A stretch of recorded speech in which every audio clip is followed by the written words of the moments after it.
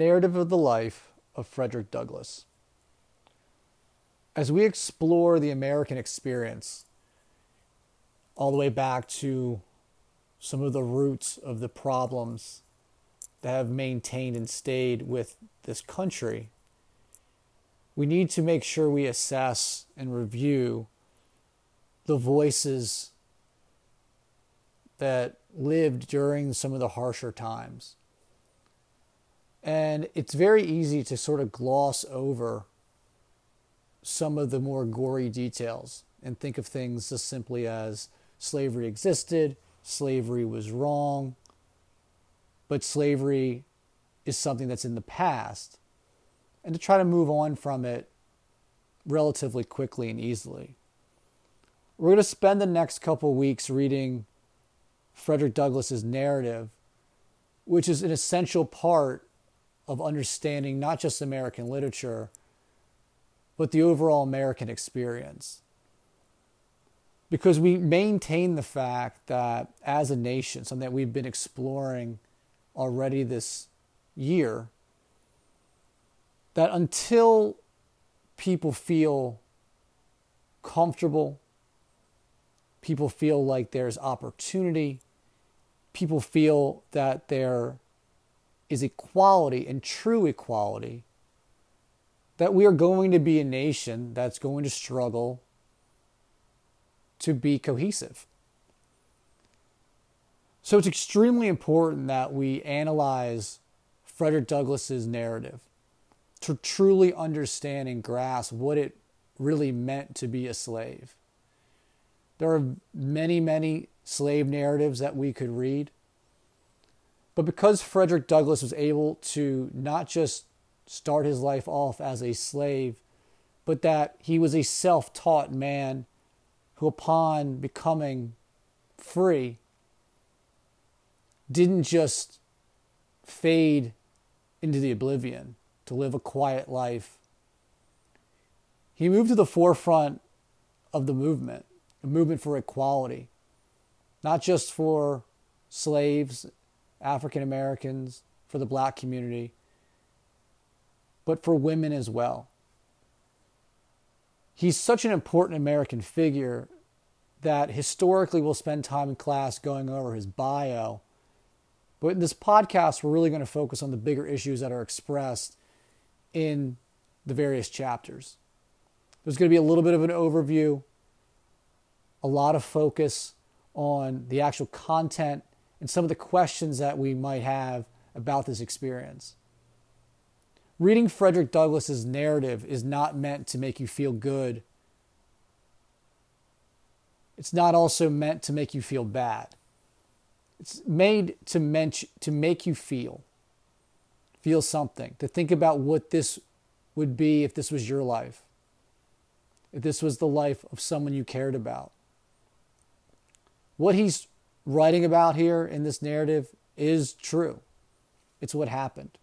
And it's what happened to thousands and thousands of slaves over a really extended period of time. Millions of slaves were impacted and lived a life similar to Frederick. And the fact that Frederick was able to escape to write about it should be incredibly valued. Because while we are trying to learn from past mistakes, we're also trying to establish and learn about the American experience.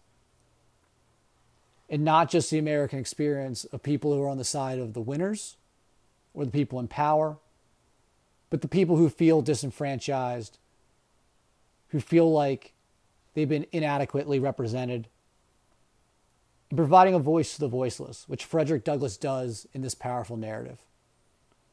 So while this should not be an enjoyable experience, it is one that is an important one and is an essential part of our American literature course.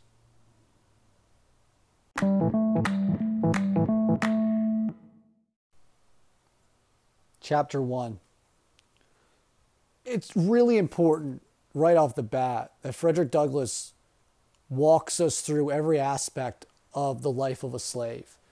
I think sometimes it gets lost on students why he's doing this, because It's mentioned in the intro. It's mentioned in some of the writing that is done in some of the excerpts that we're going to be reading, that people were completely unaware of what the life of a slave was like. And as we've talked about before, it's very easy, if it's not in your face constantly, or you're not aware of it, or you didn't grow up around it, just to sort of accept it as just sort of a thing that occurred that you don't really have any sort of ability to comprehend. Chapter 1 starts off with Frederick establishing right off the bat that he does not know his age. So the thing we have to keep in mind for this entire narrative is that it is essential to the dehumanization of slaves. Every aspect of their life is meant to demean and to diminish what makes them human. And that can't be lost or just sort of glossed over. Oh, they don't know their age. That's kind of weird. You got to know. You got to really dwell on that. Think about if you didn't know how old you were. And this is not one of those jokes where you were born on a leap year, on leap day, okay? And you get to make that joke about how old you are. This is about literally not understanding, not knowing how old you are, because no one knows your birth date.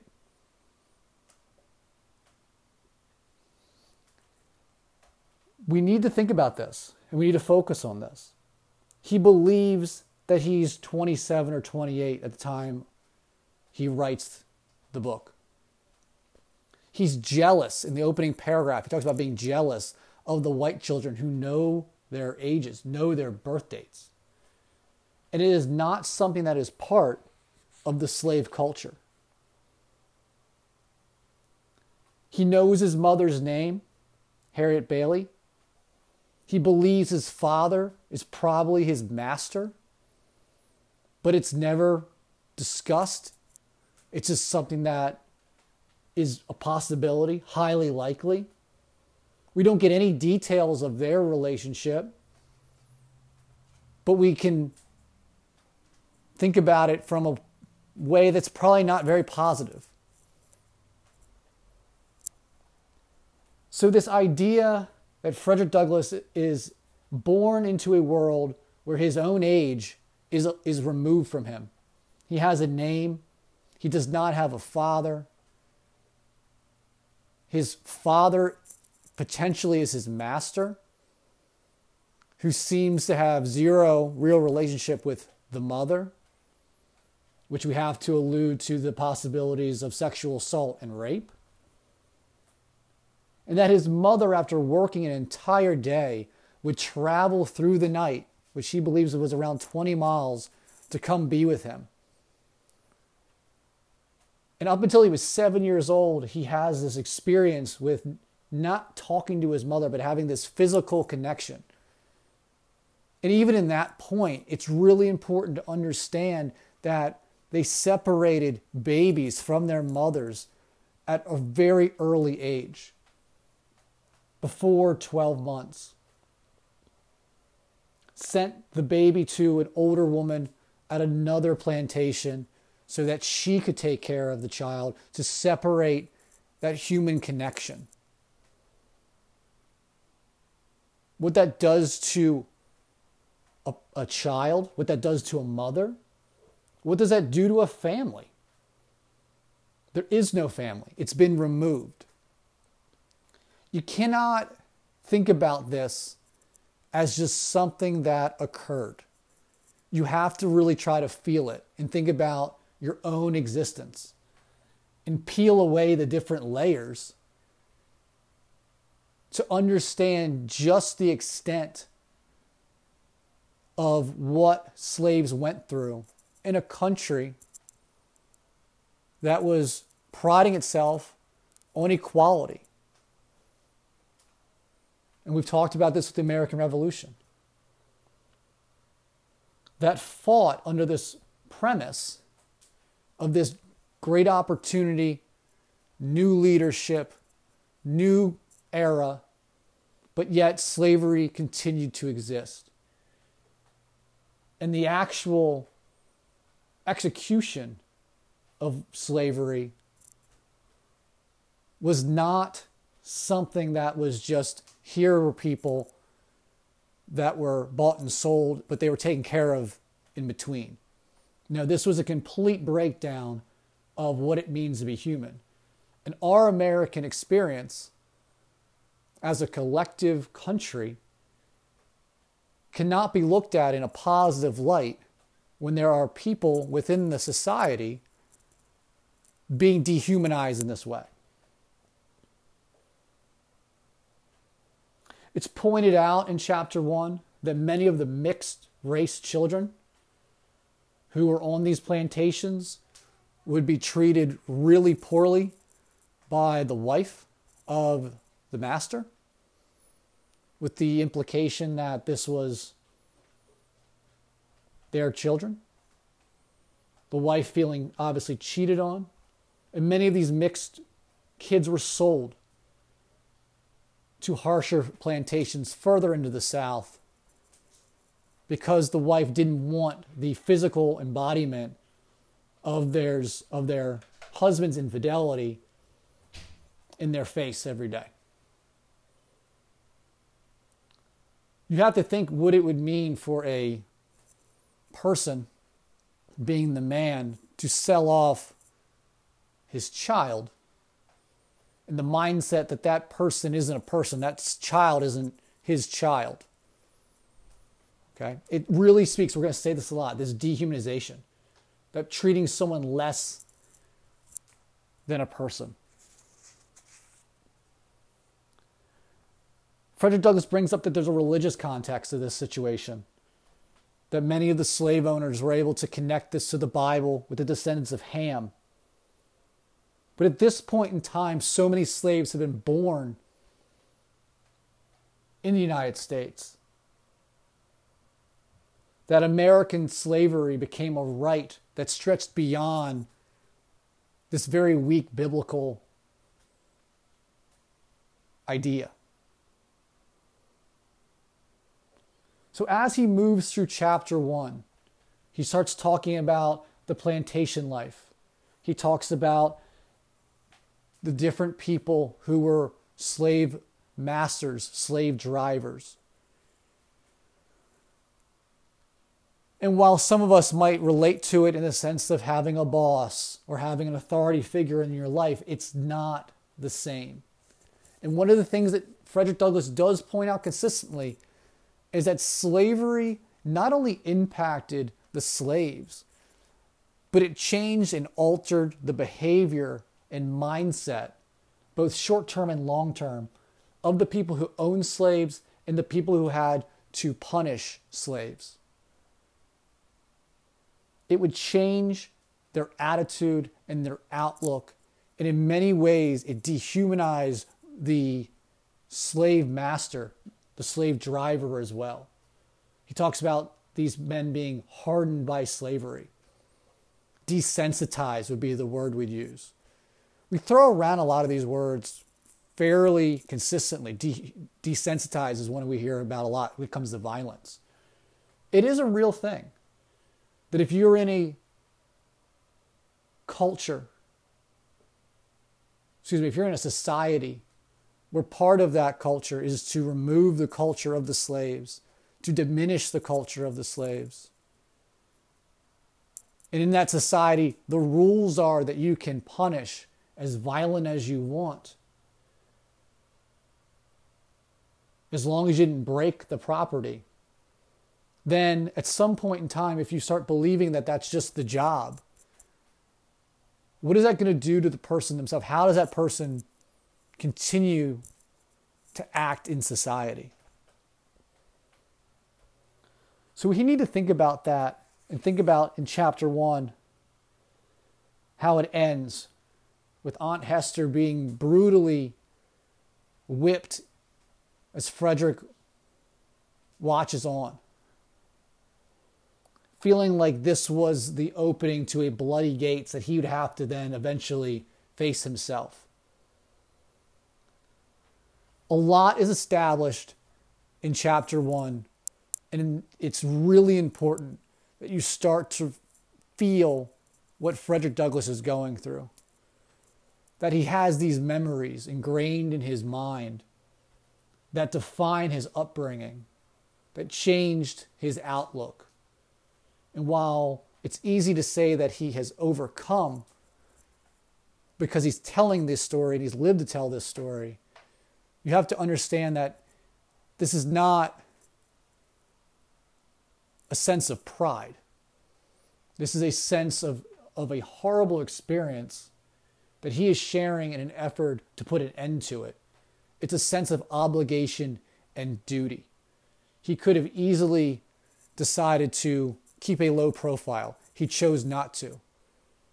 He chose to challenge what was going on and try to make people aware. This was published in 1845. He spent some close to 20 plus years as a slave. And everything that occurred throughout his existence up until then prepared him to then become the face of a movement towards equality that still has long-term effects on our nation, that remain present in some ways even today. So this, as we read this, and I'll wrap up chapter 1 with this, this is not simply a story about the past. It is definitely a story about what slavery was. But we need to also analyze this. Are there ways and elements of the treatment of slaves that then remained as the institution of slavery was removed? So keep the focus on the dehumanization. Keep the focus on the idea of property, what it means to be free, and just how free people are within a society where equality is constantly being questioned.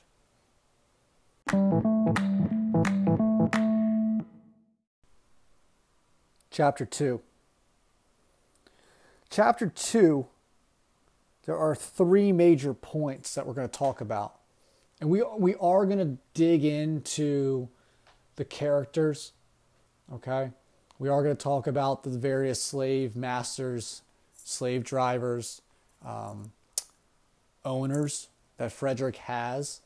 But I want to use this space as much as possible to talk about some of the bigger picture items that we're going to be using for our essays and for our writing purposes and discussion purposes. Okay, so don't think because we're skipping over some of the character names that they're not important. Okay, so we are going to go over that in class, but I want to use this space to discuss some of the bigger issues, especially as we analyze the dehumanization factor that went into the life of a slave. In chapter 2, he explains that many slaves were punished out of example. But to set the tone as a slave master or a slave driver, you punish one slave so severely that other slaves would hopefully fall in line. This tactic is not unheard of. You can see it sometimes even in school or on a sports team or whatever you're participating in, where someone gets in trouble that seems to be extensive, an effort to send a message to everybody else. The difference in this scenario is if people are already not understanding their birth date, living incredibly harsh lives, to then go above and beyond to keep them in line with just more brutality speaks to a system that, number one, doesn't value their life beyond what they can produce, but also speaks to a system that is run through fear and violence. Okay? If you are ruling a group of people from a leadership position, and the only way you can establish your own goals is through establishing a sense of fear, that you're afraid that if things get too out of control, too wild, that they could rebel, they could overthrow you. In the simple academic atmosphere, it would be the kids are too wild in the classroom. You might think about a middle school or a lower school.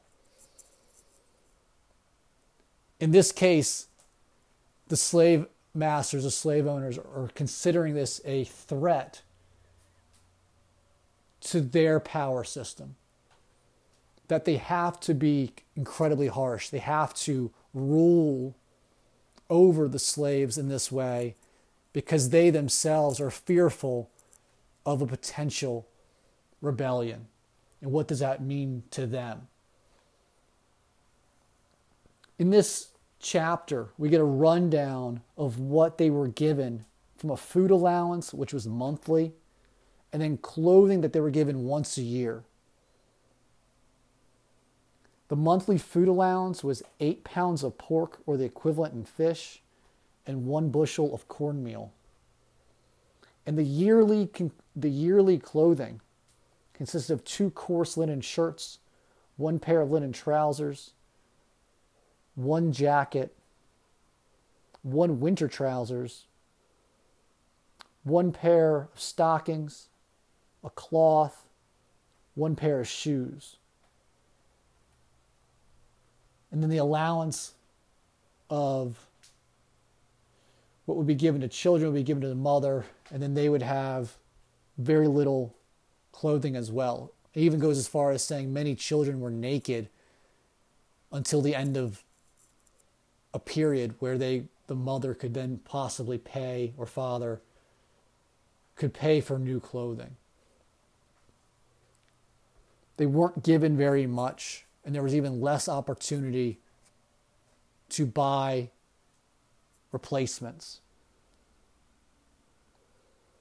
As it states here, when the clothing failed them, they were naked until the next allowance day. Okay? So as we continue to analyze the dehumanization, we already have removed their age. We've removed the family unit. We've removed the connection between a parent to the child. We have the element of constant threat of violence, the constant threat of being sold. We're now seeing the limit or the limitation on food, and then the quality of clothing that was being given to them. And in a situation where you got what you got until it gives out, and until the next time you could potentially earn enough allowance to then buy new clothing. Frederick goes even further into explaining what the daily life was like, all day working. And then when work was done, that was the time to do the personal work. That was when the mending of clothes was done, the preparing of meals. That was the fixing of their homes. That was an all-day work environment where into the night things had to be taken care of that couldn't be taken care of during the day because the workday was sun up to sun down. People just collapsed to sleep. Adults had blankets, kids usually didn't. And due to exhaustion, they just were huddled together until the next day they were called to get in the field, and they could not be late. From a daily life experience, we are used to being very comfortable. We're used to having downtime. We're used to having extracurriculars. So as we look at society, okay, the community that slaves lived in, and we will talk about the value system, they weren't able to create their own values. They weren't able to create what was important. It was survival mode, on top of the fact that they were constantly living in fear. fear of what could happen to them, fear of a potential changeover and who's in charge, fear of being sold. Comfort was never really an option. And the last part we're going to talk about as far as chapter 2 was the idea of the power of song. Frederick didn't really understand the songs at first, but these songs that were passed down were songs of incredible sorrow. And while sometimes sounded to the untrained ear to be jovial, they were the only expression and consistent product of culture that slaves were able to have.